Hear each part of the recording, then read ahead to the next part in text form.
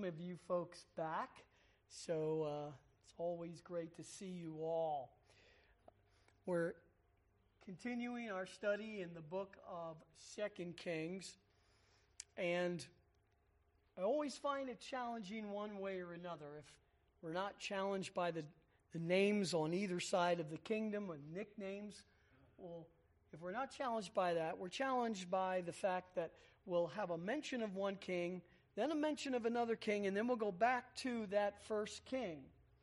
Well, that's what we're going to have this evening, and I'll explain that in just a moment. But as we start, we talked about, and we see so often in Kings, some of the kings begin well, but don't finish well.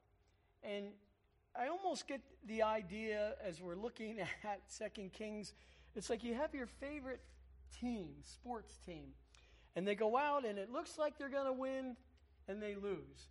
Well, the next time they come out, they do even better, but still lose. And that's the way I perceive these kings. We just saw a king, Uzziah, that started out well. But the last sermon that we preached on was he didn't finish well. Well, now we have his son, Azariah, who also begins well and does pretty good in the middle. Well, I won't tell you what happens at the end. We'll save that for another time. But I think you can imagine exactly. He too is going to falter. Well, this is entitled Azariah Prospers. And look at all of the scriptures there. So we're going to begin in chapter 14, verses 21 through 22. Then the text is going to talk about Jeroboam, but we're not. Okay, we're going to save Jeroboam for later because I want to get all of this in about Azariah. Then it picks up Azariah in chapter 15, actually verses 1 through 7, but we're only going to cover 1 through 4.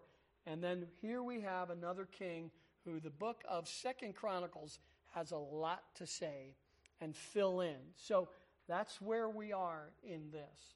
So I invite you to turn in your Bibles to 2 Kings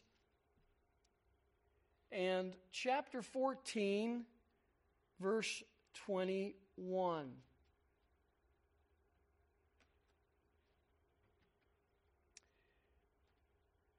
And we'll go ahead and read that, and then we'll turn to chapter 15, even though there's a king and his exploits in between there. I don't want to break up the thought here, the thought pattern, so then we'll go to chapter 15. 2 Kings chapter 14, in the middle of the chapter, that's where we're at, and we're going to stop. We're going to stop in the middle of the chapter. But look at verse 21, and we're keying in on Azariah, who is also known as Uzziah. And it seems like 2 Chronicles likes to call him Uzziah, and 2 Kings likes to call him Azariah. It says, all the people of Judah took Azariah, who was 16 years old, and made him king in the place of his father Amaziah. He built Elath and restored it to Judah after the king slept with his fathers. And then it's going to be talking about Jeroboam the second. But let's drop down to chapter 15 because it's going to pick it up. Now again, this isn't something that's just put together. This actually has logic behind it. That little mention of Jeroboam is going to be the only mention of Jeroboam. There won't be any in 2 Chronicles. 2 Chronicles will not talk about Jeroboam the second. And so chronologically he puts it in there, but he saves this big portion in 2 Chronicles for Azariah. Verse 1 of chapter 15. In the 27th year of Jeroboam, king of Israel, Azariah, son of Amaziah, king of Judah, became king. He was 16 years old when he became king and reigned 52 years in Jerusalem. And his mother's name was Jechaliah of Jerusalem. He did right in the sight of the Lord, according to all that his father Amaziah had done. Only the high places were not taken away, and the people still sacrificed and burned incense on the high places. That's where we're going to stop, because we'll pick it up in 2 Chronicles. Before we go any further, let's just bow in a word of prayer. Heavenly Father, we thank you for the detail in Scripture.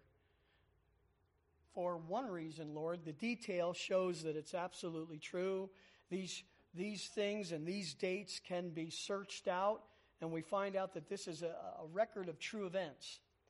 But we also thank you for the record of the character of these kings, how it's possible to start out right before the Lord, but not finish that way. Lord, again, we would ask, let us not be of that sort. Let us begin well and finish well in serving you. So, Father, we'll ask you to teach us this evening and apply it to our hearts. In Jesus' name we pray, amen. Okay, so I'm going to review, not to make it more complicated, but to make it simpler. All right, so Amaziah was the last one that we looked at. And he also started out right before the Lord. That was in 2 Kings chapter 14, verse 3. He was blessed by the Lord, and he defeated Edom. But then he worshiped Edom's gods. And as we said before, usually when one nation conquers another nation, they give high tribute to their God over their gods. Well, Amaziah worships their gods. And of course, you know what's going to happen next. Well, he's filled up with pride, and he challenges Jehoash, because he thinks that he's beaten little Edom. Now he can take on big Jehoash. Jehoash warns him. He doesn't listen. And Judah is defeated. Amaziah is captured and imprisoned. And Jerusalem is ransacked and even destroyed, in its walls and some of its towers. Well, when Jehoash dies, Jeroboam II allows Amaziah to leave and go back to the southern kingdom. However, the people don't want him after what he's done, and they pursue him and kill him at Lachish. And that's where we ended. And it's somewhere in the midst of there, we're going to see Azariah come to reign. Now, one of the things that we're going to see right from the get-go is it almost seems as if there's a discrepancy here.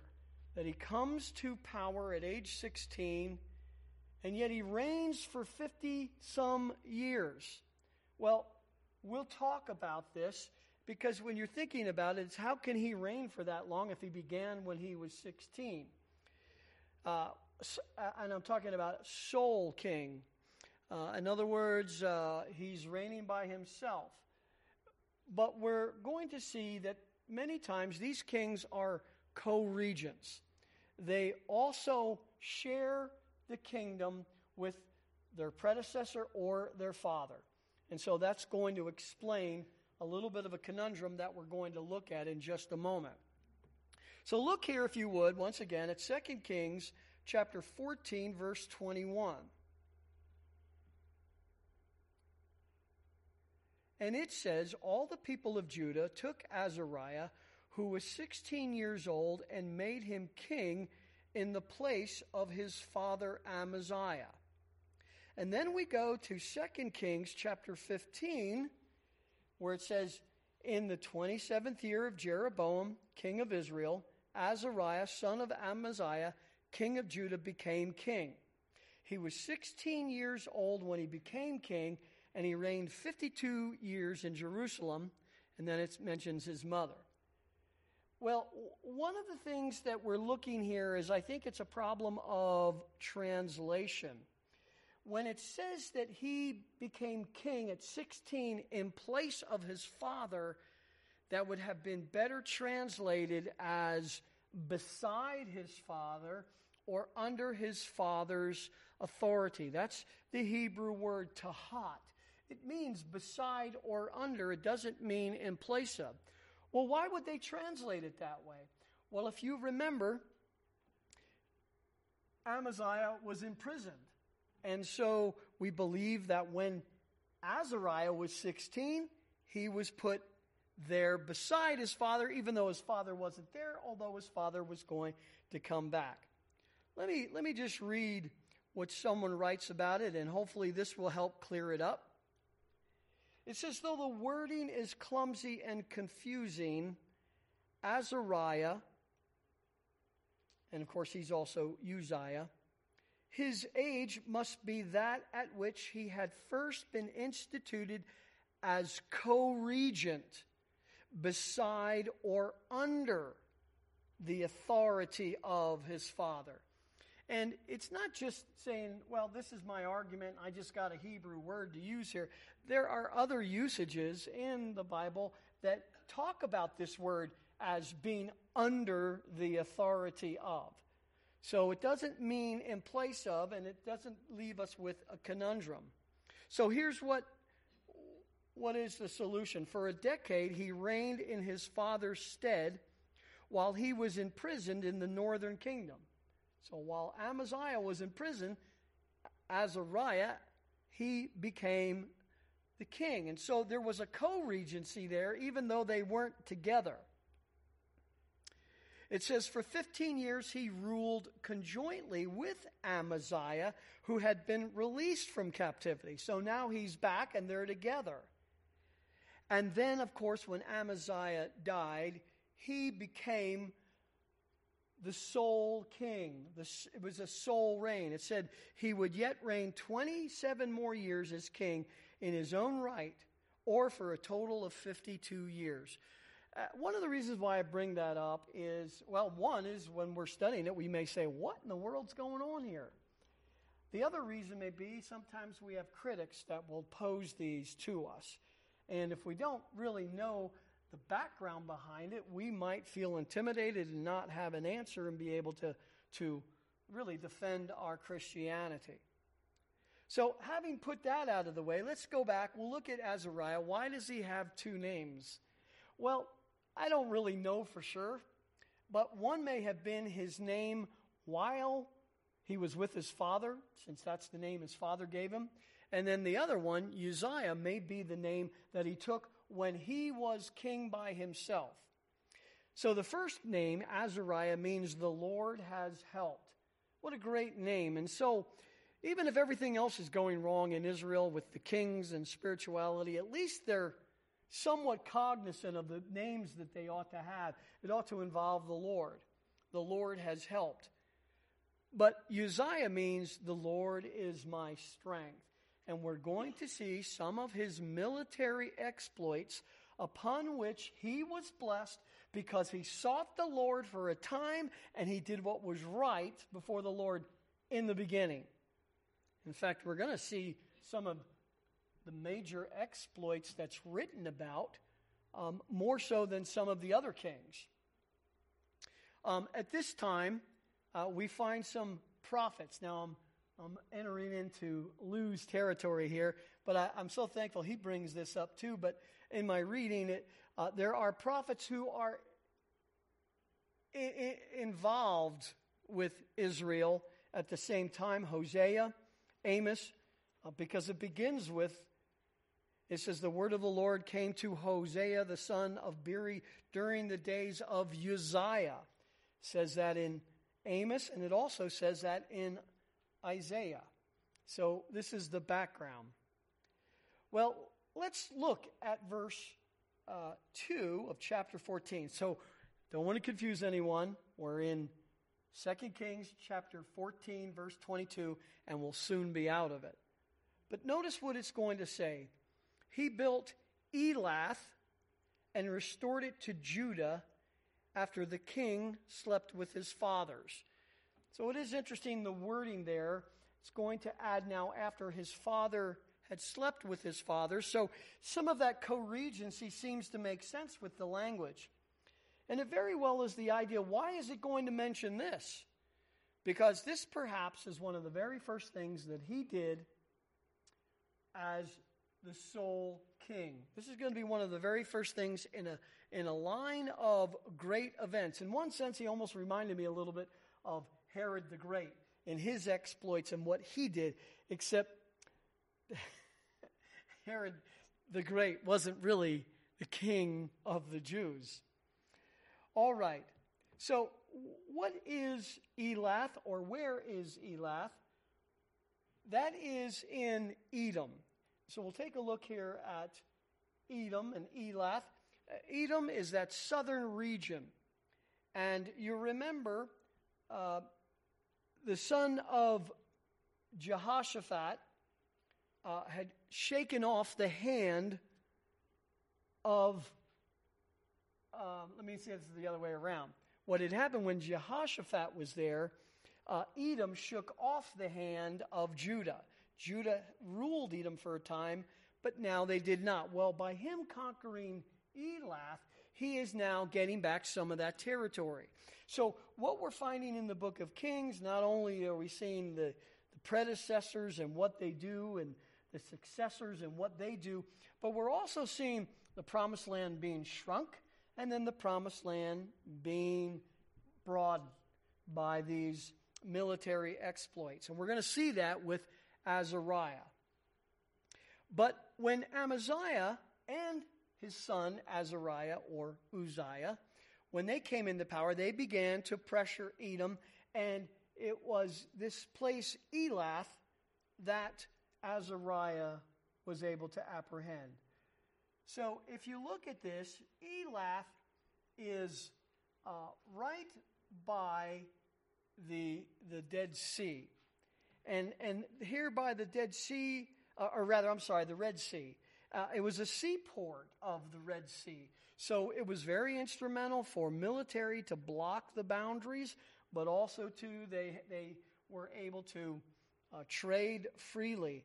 And so this was a seaport of the Red Sea in this territory. And as I said before, the mention of why this is mentioned, well, it is one of the places that he took. He was now increasing the promised land. And furthermore, it's probably the first exploit as sole king. Well, at this point, we really have to stop because it's going to start talking about Jeroboam II. And it's not going to say a whole lot about Jeroboam II. And it's sad to say that he was correctly named. He was named after Jeroboam I, who wasn't very good either. So we'll return to him at a time. But right now, I want to go to 2 Kings chapter 15, where the author is going to pick this up. This is really what he wants to talk about. He's going to mention Jeroboam II in a very few verses, but not a lot. Well, I want to go here because we have a lot to cover, and a lot to cover from 2 Chronicles. So here we go. So we're in chapter 15 now, 2 Kings 15, and we come across those verses that we've already read, that he was 16 years old when he became the king, and he reigned 52 years. And so he probably became king when his father was imprisoned because of his pride and going against Jehoahaz. We see that it mentions his mother's name, and that's a great mention, except that this is the only time she's mentioned. Here in 2 Chronicles, that's the only time. We don't know much about her. But it says she is Jechaliah of Jerusalem. So she's from Jerusalem, which is really the heart of the southern kingdom. That's the city of David. That's the place of the temple.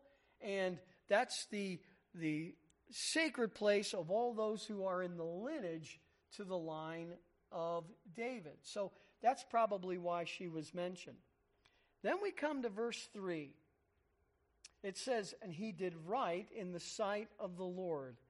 And I want to stop there. So as I said before, it's one of those ones where you're rooting for the king, like you're rooting for your sports team. And after a while, they're doing well, but they lose the game. So just be glad that you don't live in Philadelphia and root for any of the Philadelphia sports teams. I remember one of the quarterbacks said one time that he was going to change his name to Boo Because when he came out to play, everybody booed him and he thought maybe they'd be cheering for him. Also, too, it's a place where there's so much dissidence, there's so much violent fans that they have a literal court that is open during the sports facility and during the sports games, because they take those people who are just too rowdy and put them in the court and sentence them right away. So anyway, in a sense, if their team keeps on losing, can you blame them? If their team keeps on losing, it's just like we feel when we have a king. He's doing well. Yeah, go. That's how we respond to the book of Kings. So it says he did right in the sight of the Lord. But watch this. According to all that his father Amaziah had done. Well, I don't know if this is meant with tongue-in-cheek or sarcasm or irony, but it's there. Yeah, he did begin well, just like his father Amaziah. But his father Amaziah did not finish well, and neither is Azariah. And then in verse 4, it's going to say what we've been seeing all along. Only the high places were not taken away. So he was doing good, but he left these high places, these places of worship, to foreign gods. It seems like almost every king is doing that, maybe to appease the people. It says only the high places were not taken away. The people still sacrificed and burned incense on the high places. Well, I ran across an interesting quote, someone remarking about the high places. And again, the high places are on these hills, our own high places, and these are places of worship of foreign gods from these foreign nations that were there originally. And they were supposed to be torn down. It says the mention of the continued worship at the high places indicates a state policy of non-interference with competing religious forms that had been in force since at least the time of Joash. Well, just reading that is terrible. I mean, there's no interference, no one's stopping them from these competing religions that have been in force. And God said, get them out of there, but they didn't. This is part of the problem of where they're at. He goes on to say the apparent compromise is indicative of a basic spiritual shallowness that was to surface in the prophecies of the great writing prophets of the 8th century. So their spiritual lives, their spiritual fever shows that it was very, very thin. It was very, very shallow and was hardly there at all, could be even termed secular. And the prophets would write about it. So these high places have been a problem, and idolatry has been a problem. And you think, well, sure, you're allowing this to happen, and of course it's going to happen. Well, at this point, we want to turn to 2 Chronicles. 2 Chronicles chapter 26. This is one of those instances where we could say, well, why don't we just stay in 2 Kings? We'll let 2 Chronicles go for another time. Well, there's not much said about Azariah in 2 Kings, and we're really missing a lot of the detail. We're missing his great accomplishments. Part of the fact that he sought the Lord. In the Old Testament, when you sought the Lord, you followed the Lord, you were blessed and you prospered.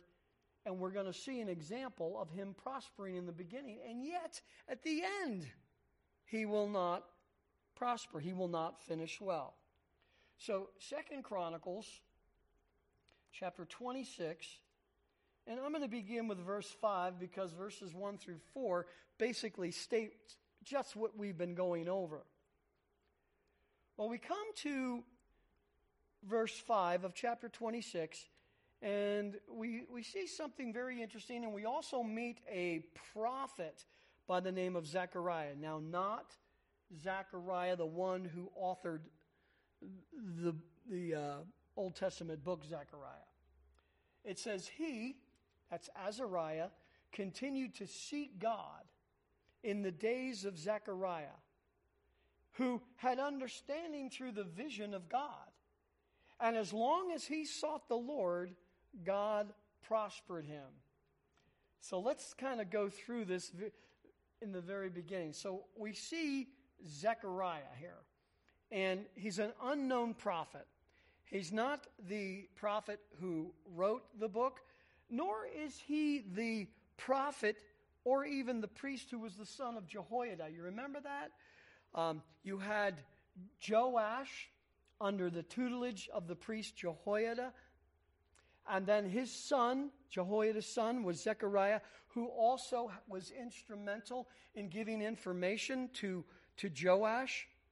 So we're going to see that. Now notice, why do we call him a prophet? Well, it says he had understanding through the vision of God. Now whether that was more than one vision, we don't know. But what's the point here? Well, in the Old Testament, there were various ways of giving revelation. It could come through dreams. It could come through visions. It could come through the mouths of donkeys. It could come through the Urim and the Thummim. But in Hebrews, it says in these last days, he has spoken through his Son. So Christ replaces all that and is the full revelation of God. And we have the full revelation of the Scriptures now. But back then, they did not. And so these prophets were instrumental. And so he would have a vision or visions, and he gained understanding. Now, we don't know exactly what that understanding was, but we might imagine what it is. It very well could have been the vision of what's going to happen to Israel not far from this time, and that is that the Assyrians are going to come down and conquer them and take them into captivity because of their disobedience.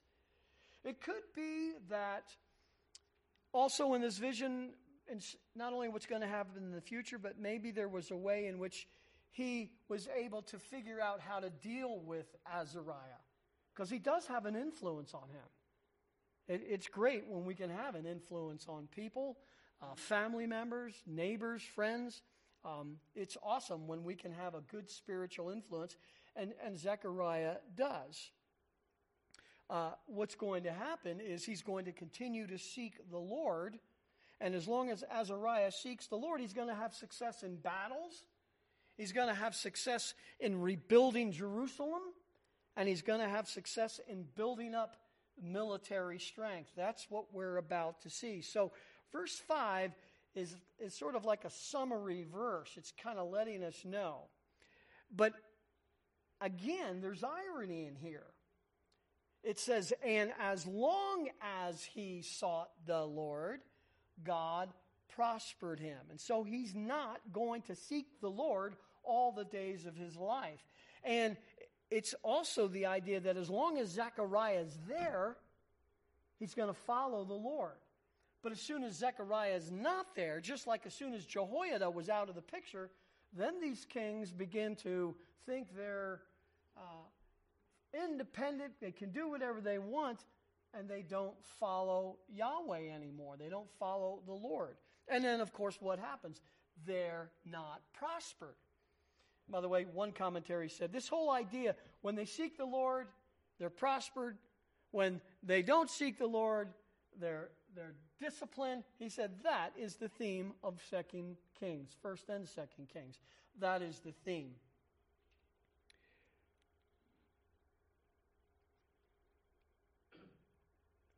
Well, verse 6 then is going to tell us a little bit about these accomplishments. And he's going to go up against the Philistines, and he's going to do well against the Philistines, and he's going to take back some of the region that Israel used to have. And it's going to happen on the west side, it's going to happen on the south side, and it's going to happen on the east side. So he's going to broaden this, and so we'll work our way through these verses. So look at verse 6. It says, right after it says, he's seeking the Lord, being prospered by the Lord, it says, now he went out and warred against the Philistines. And he broke down the wall of Gath, and the wall of Jabneh, and the wall of Ashdod. And he built cities in the area of Ashdod, and among the Philistines. So one of the things we want to point out here is that notice he knocked down the walls. That's what you do back in those ancient times when you had a city that was fortified with walls and towers and, just geological position and location. That's what you did, because when you broke down their walls, they really had no protection. And so you would do this so that as a king, you could come in there anytime there was an uprising and you could settle it. And you would, of course, ask them to pay tribute. Well, let's just look at these cities here for just a moment. So Gath, Ashdod, and Jebna, these are westward, and they're, especially Ashdod, is right along the Mediterranean Sea. Now, the first one they took was Gath, and that was inland. And so it's kind of like a strategy, so you go attack the closest one. You attack the closest one, and you amass a little bit more strength. And so then he continued on. So he was very successful in these three strongholds of Jerusalem. Now, Gath, that was the farthest inland. Ashdod was directly west of Jerusalem, and it was nearest the Mediterranean. And again, you can imagine you're establishing the trade. If an enemy owns that territory by the sea by which the trade comes in, you're probably not getting anything from that direction. And then Jabneh was 10 miles farther north between Ekron and the sea. So we can say not only did God bless him in his victories, but God blessed him in his administration, in the wisdom in which he attacked. And that's very interesting. When God blesses, it isn't just the outcome. It's also how the person thinks. And we think spiritual blessing, how the person acts. So at this point, he's still seeking the Lord. And then we come to verse 7. And it says, God helped him against the Philistines and against the Arabians who lived in Gur-Baal and the Mennonites. So this group is going to be southward, southeast, but not northern. So we're going to see now the south area and the east area. Arabians were living there in Gur-Baal. Let's take a look at that, which is also the same town as Basra. And you could see that this is where the desert area is and where the Arabians were living. But now Israel and its boundaries are being increased by the blessing of God upon Azariah. So this is a southward growth. Then you have the Mennonites. They were nomadic people, and it was kind of southeast. Wasn't quite east yet, but it was southeast. So we see that over there. And then let's just take a look at verse 8. It says, the Ammonites also gave tribute to Uzziah, and his fame extended to the border of Egypt, and he became very strong. Now the Ammonites, they would be east, as we see here, east of the Promised Land, east of Jerusalem. So he has now really furthered the boundary and fortified the west, the south, and the east. But he's not fortified the north, which is interesting because that's where the Assyrians are eventually going to come from when they come to take, conquer, and take into captivity the northern kingdom. But notice they pay tribute. That's what you do when you're under the tutelage of a king, the auspice of a king. This is what you do. And supposedly it's the idea, if you pay tribute, I will help fortify your area if it comes against a war. But you do indeed pay tribute. And we've seen Israel having to pay tribute. And how about when Jehoahaz came in and he didn't wait for the tribute, he took the tribute. And we also see Amaziah willingly give it to stop him, to keep him from going more and doing more damage.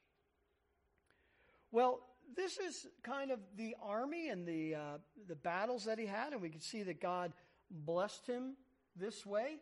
But it wasn't just abroad, it was also at home. There was domestic blessing.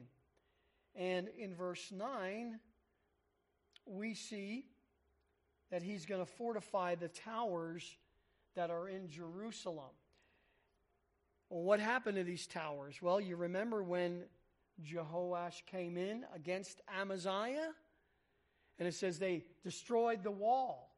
They did exactly what you're supposed to do in the military strategy manual back in that day. And they also tore down some of these towers. And so Azariah begins to build all of this. And notice what it says in verse 9. Moreover, Uzziah built towers in Jerusalem at the corner gate and at the valley gate and at the corner buttress and fortified them. So now he is making Jerusalem fortified and stable and able to defend itself against some of these other nations. Just to take a look at these, we went through the book of Nehemiah many, many years ago, and we looked at the wall as he rebuilt the wall, and it became very interesting to us. And so when I was over in Israel, that's one of the things I wanted to see. You could see a little bit of Nehemiah's wall. I remember that so vividly. And then also, too, the wall around the city of David and around the temple, that was had been built and then rebuilt and then expanded. But anyway, I was curious, as I hope you are, to know where these are. All right, so here is one diagram of where this author thinks this is the way it was during this time. The center, or the wall to the right, is the more ancient wall, and the wall to the left is the more present-day wall of the old city. But you could see there at the top left of the original wall, there's the corner gate right there. It's at a corner. Good name. That's how, we get some of the names here in Wyoming. Sometimes it's just a little bit unimaginative. But I will tell you this. There's a lot of dry creeks in Wyoming, and there's a lot of dead horse creeks in Wyoming, okay? So a lot of these, and Dead Horse Road and all of those things. There is one that puzzles me. I wonder where 5 Mile Road got its name. But anyway, that's for another challenge another day. But here is the corner gate, and then this one shows the valley gate on the east side. And of course, that would be the valley of the Kidron Valley. There's zooming in on it, the Kidron Valley. Well, I probably have no problem with the corner gate. I'm not sure about the valley gate, because when we went through the book of Nehemiah, we feel like we ascertained that the valley gate was on the west side. So we do see that it's very hard to know exactly where the walls were in some of those original places. Some of the places you're able to figure out, but mostly it's because when it's destroyed, it's covered and then has to be rebuilt, and sometimes it's rebuilt in a different direction, but it could be on the west side as well. Well, again, what's interesting is it's being fortified to the west and maybe to the east, but it's not necessarily fortified to the north, which is really what they do need to do. Now, I want to just say something about these towers. So you have a wall, this huge wall. You go over there to Israel. I mean, this wall is very, very high, and it's very, very thick and wide, and you just can't imagine how anyone could tear those walls down. But then on top of that, there were towers, and there still are some remains of towers. These would have been towers, high places higher than the wall. Well, what would have been their purpose? Well, First of all, they would have been observation posts. You can see higher, you can see farther, you can see the enemy coming from a farther distance. It also would have been a place of defense. Not only could they fight from the wall, but they could fight from these towers. And then the third area is that some of these towers were quite huge, and it was believed that soldiers were stationed there and some of the weaponry was stationed there. So in other words, whoever was thinking of these was thinking, right, we're going to have men and weapons close to the wall so we can defend it in a hurry. We actually see that in the New Testament. If you remember when Paul was being persecuted, about being ready to be killed, somebody told the captain who was in one of the towers. And he came out of the tower and saved Paul from being killed. Well, this is the idea then of these towers, and they were damaged, no doubt, by Jehoash. And so they were being rebuilt for all of the purposes that were mentioned. Now, he doesn't only do fortification right there locally, but he even goes out a little further. Look at verse 10, if you would. Verse 10, it says he built towers in the wilderness, meaning the desert area, meaning the outskirts. And he hewed many cisterns, for he had much livestock. It almost reminds you of a, small picture of Solomon. That's kind of the blessing we see here, although not at the wide scale like Solomon. But he's being blessed and prospered by God because he's seeking the Lord. It goes on to say, both in the lowland and in the plain, he also had plowmen and vine dressers in the hill country and the fertile fields, for he loved the soil. Well, as we're talking about these towers and some of these things, this is very interesting because here's where archaeology comes into play. Archaeology has found some of the inscriptions with his name on it and even some of the towers. The Expositor's Bible commentary says the reality of Uzziah's towers in the desert has been validated by the discovery of an 8th century tower at Qumran. So it would have been even at Qumran, and there was a tower.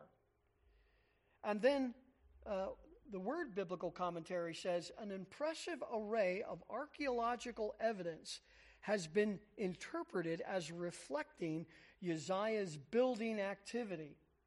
Towers and cisterns from excavations in Qumran, Gibeah, Beersheba, and other sites have been assigned to this period, and a seal bearing Uzziah's name was found in a cistern at Tel Bet Mirsim. So this is what's so great about this. I mean, we don't need archaeology to believe the Bible, but it should stand to reason if it's true events, we're going to sooner or later stumble across these things that confirm the Bible. It's the same thing with science. We don't need science to confirm the Bible. But it is interesting to see that we have many, many groups that are really at the forefront of leading research. ICR, going to have Randy Galuzza here, Dr. Galuzza here in November. We're so excited about that. And it's not that they prove the Bible, but they confirm the Bible. The Bible proves itself, all of itself. But this is so interesting, especially when we're in an age of skepticism. And we have so many skeptics that come upon Christians, and they give them all of these things, these conundrums. And you know what? There's less and less conundrums because of both archaeology, biology, geology, and also archaeology. I had said before, and Dave can attest to this, I'd said before, when we went to Israel, there were archaeological sites and digs most places. To me, I thought archaeology was old and dead and over. Every time the spade hits the soil in Israel, they're finding something new. And remember, there's a lot that they won't be able to find because in order to go deeper and find more, they have to more or less destroy the archaeological find on the top. But here we have in this great book of 2 Kings, we've seen some archaeological evidence now. I just will say one other comment. You do have these other religions, particularly Mormonism, that has these stories, and that's the proper term, stories of things that happened even here in the United States, and they've not found one shred of archaeological evidence of them. Not one shred. Not like the Bible, God's Word, which is absolutely true. We haven't found everything. Not everything has been confirmed in every aspect of it, but we have much of it. So he builds these towers in these areas, and again, these are towers, watchtowers, but they are also fortified defenses, and they are very instrumental in the defense. Well, in verses 11 through 14, we're going to see him building the military. So not only did the military have great exploits, but he's still building it. He's building more. And one just wonders, it's pretty obvious. God has already said, if you continue to serve me and follow me, I will protect you. If you don't serve me and you go after these false gods, I am not going to protect you. And furthermore, another nation is going to come here and destroy you. You just wonder, here's a time of blessing. What if this would continue on? What if he would have continued to stay true to the Lord? Would it have been possible for the hand of God to be pulled back and say, okay, you are following me now. I pull back my discipline from you. Well, we have a lot of scriptures that seem to attest to that. Well, let's take a look just quickly at these military strengthenings and how he's going to do that. Verse 11. He says, moreover, Uzziah had an army ready for battle, which entered combat by divisions, according to the number of their muster, prepared by Jael, the scribe, and Maaseiah, the official, under the direction of Hananiah, one of the king's officers. And I just have to remark about this at this time is, so there's this leadership going on. And he's picking these guys who are the right guys to do these right things and lead. And of course, it is interesting that he has a scribe in there. But you almost wonder if, that scribe who's detailed, perhaps organized, if he wasn't very instrumental in helping organize all of this. He has an official and also has one of the king's officers. And so this great military that they're building up is being put together by these thinking minds, and it's working. But we know it's working because it says, when he sought the Lord prospered him. Verse 12 is going to tell us that he had 2,600 heads who were over warriors. The total number of the heads of the households of the valiant warriors was 2,600. So that's not 2,600 soldiers. That's 26 captains or generals over them. And that's quite a bit. Verse 13, it says, under their direction was an elite army. Elite, well, that would suggest that there's been training going on. 307,500 who could wage war with great power to help the king against the enemy. So it's safe to say now that he has indeed built a very big and strong army, even better than what his father Amaziah had done. Verse 14, it says, moreover, Uzziah prepared for all the army shields and spears, helmets, body armor, bows, and slingshots. And if by chance we would say, well, what can a slingshot do? Remember, they are in the city of David. The same David who killed the giant with a slingshot, as well as a lion and a bear. Well, that was also part of the armor that was all there, and they were making it, they were repairing it, and it was really being built up. This was incredible. Now we come to verse 15, and I'm going to close with verse 15. But this verse 15 is interesting in its translation.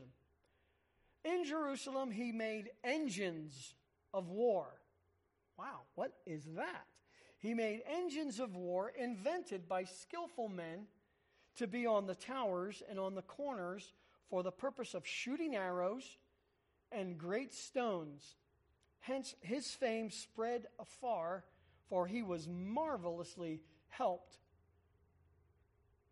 until he was strong. Interesting phrase.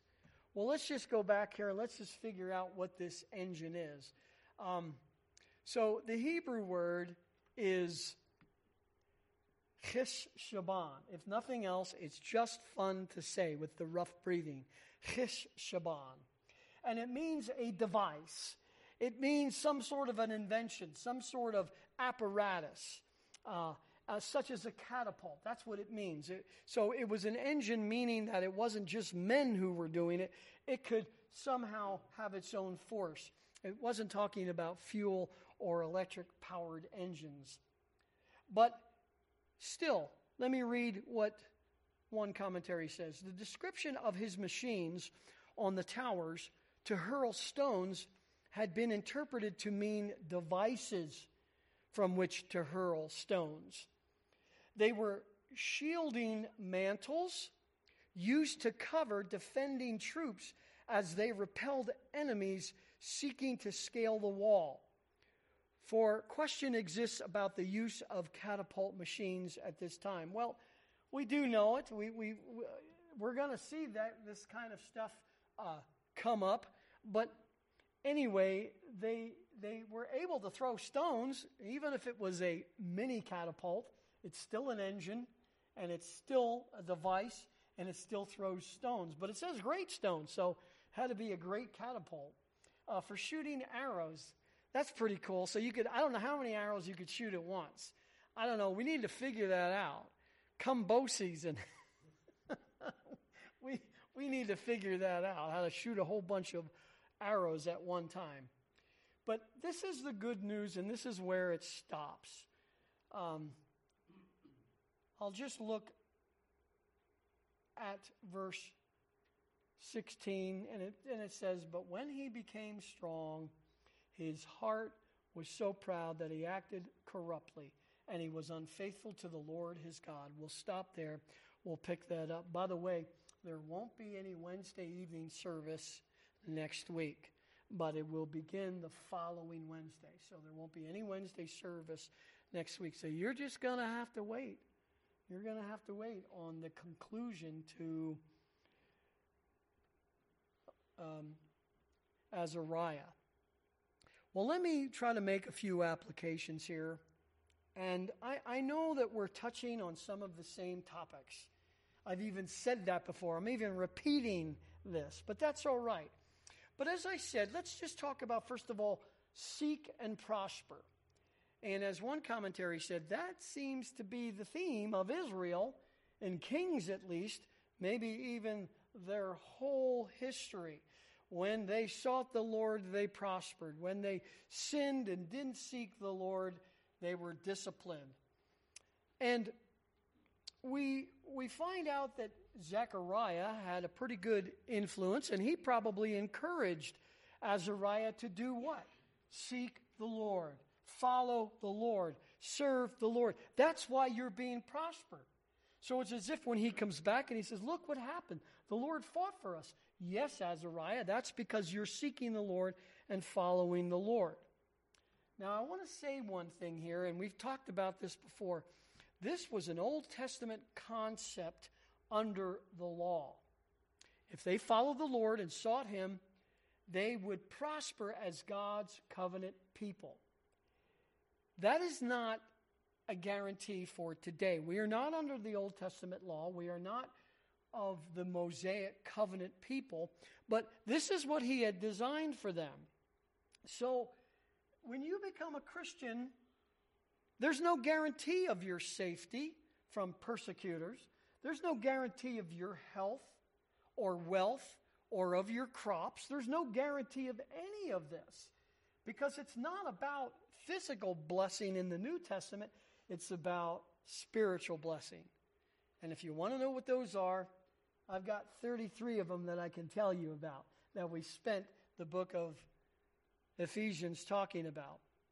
So I want us to remember that. I want us to remember that, it could cause us to be confused and say, I don't understand. I'm serving the Lord. I'm doing everything I can for the Lord, and all of this is going wrong for me. Well, first of all things work together for good. But secondly, there's no guarantee that it's all going to go well. And it's easy for us to struggle with that in the United States. Go to some of these other countries where they truly are persecuting people for being Christians, and they don't struggle with this concept. They understand that, they're going to be persecuted, they're going to be beaten, they're going to be killed, all of these things. So it's not that the Lord's not there and protecting them. It's the Lord is giving them spiritual blessing. Now, having said that, let me also say, I'm not saying that it's all bad either. And I'm not saying that the Lord doesn't bless us. And neither am I saying that if you're following the principles of Scripture, that it may go better for you. It may go well with you. That is also the case. It's just no guarantee about it. But there's many times when you follow the principles of Scripture, what you're doing is avoiding the principles of evil to which there will be consequences for. And the truth of the matter is, you hear when you ask sometimes believers how they're doing, and they say, well, better than I deserve. We serve a great God. He's a God of goodness. He's a God of protection. He's a God of blessing. He's a God of peace. So that doesn't mean that we aren't blessed by Him, but we just have to be careful that this seeking and prospering can go all the way back to Deuteronomy 28 when He says, if you seek me, all these blessings will happen. If you stop seeking me, all these cursings will happen, including you will be destroyed by a foreign nation and taken into captivity. So, seek and prosper. But if that's the case, then you wonder why Azariah didn't get it more. You wonder why he actually started becoming proud. Well, the second thing I want to say is spiritual influence.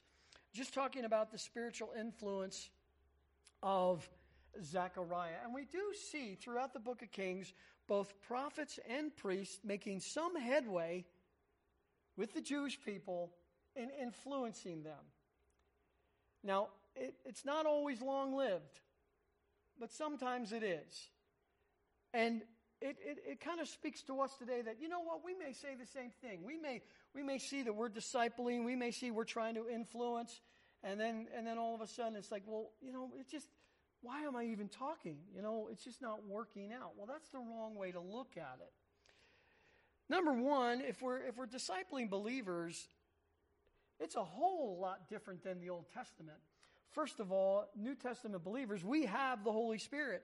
The people that you're discipling, if they're believers, they have the Holy Spirit.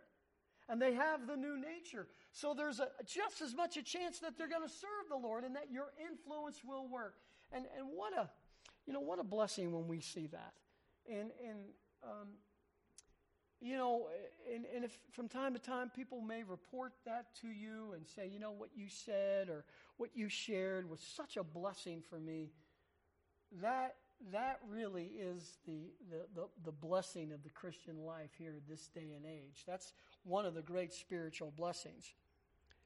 The other thing is, even if they are a believer and they do stray, they are a believer if they're a true believer. If they don't fully go apostate and renounce the Lord. And there's always a chance, and a very good chance, that the Lord will bring them back from a backslidden state. There is always that chance. Train a child in the way that he should go, and when he's old, he will not depart from it. So we'll see that from time to time. A young person will kind of go astray, but the Lord eventually will get a hold of their life. You want me to give you a name? Franklin Graham. In fact, there was even a movie about him, about what a rebel he was as a young man until the Lord got a hold of his life.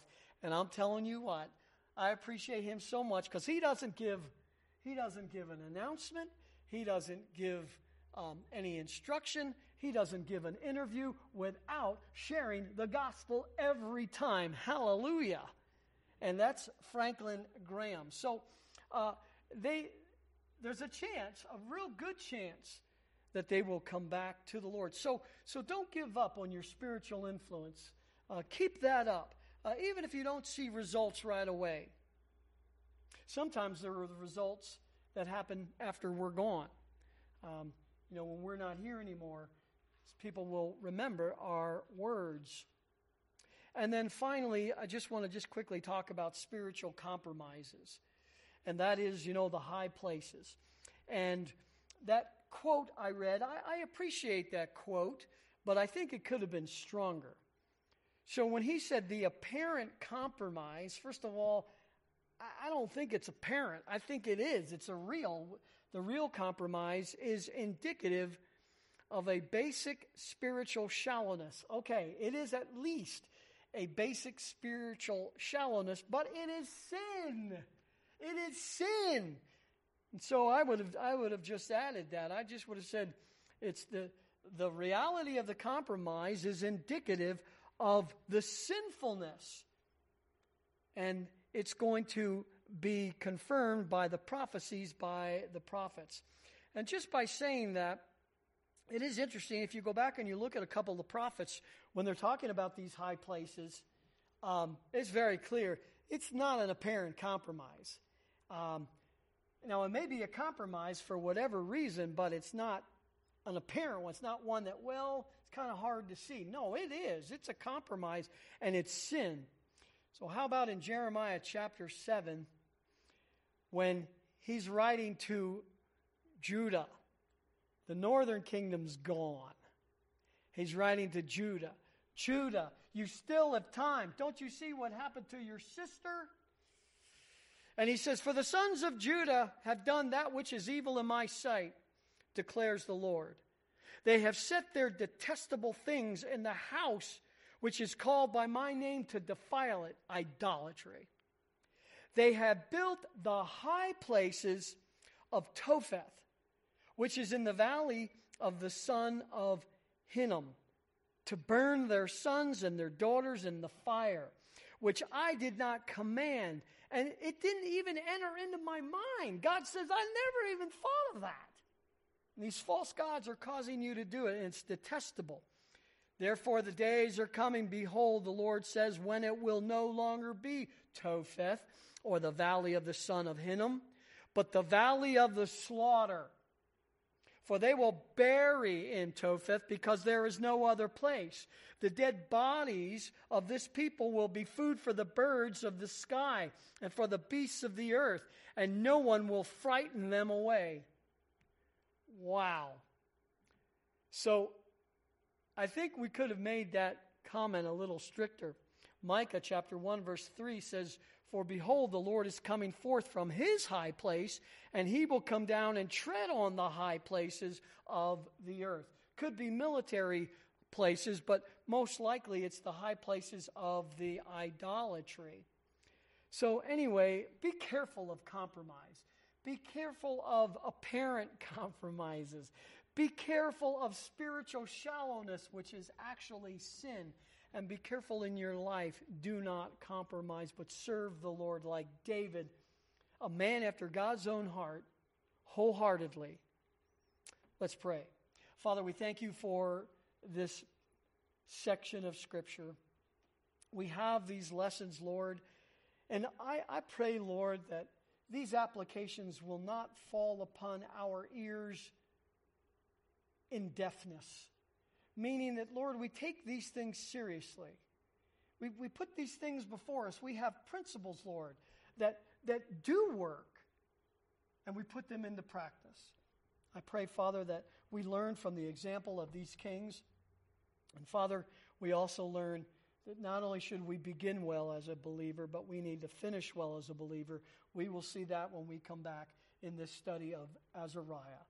We thank you for these truths, Lord. In Jesus' name, amen.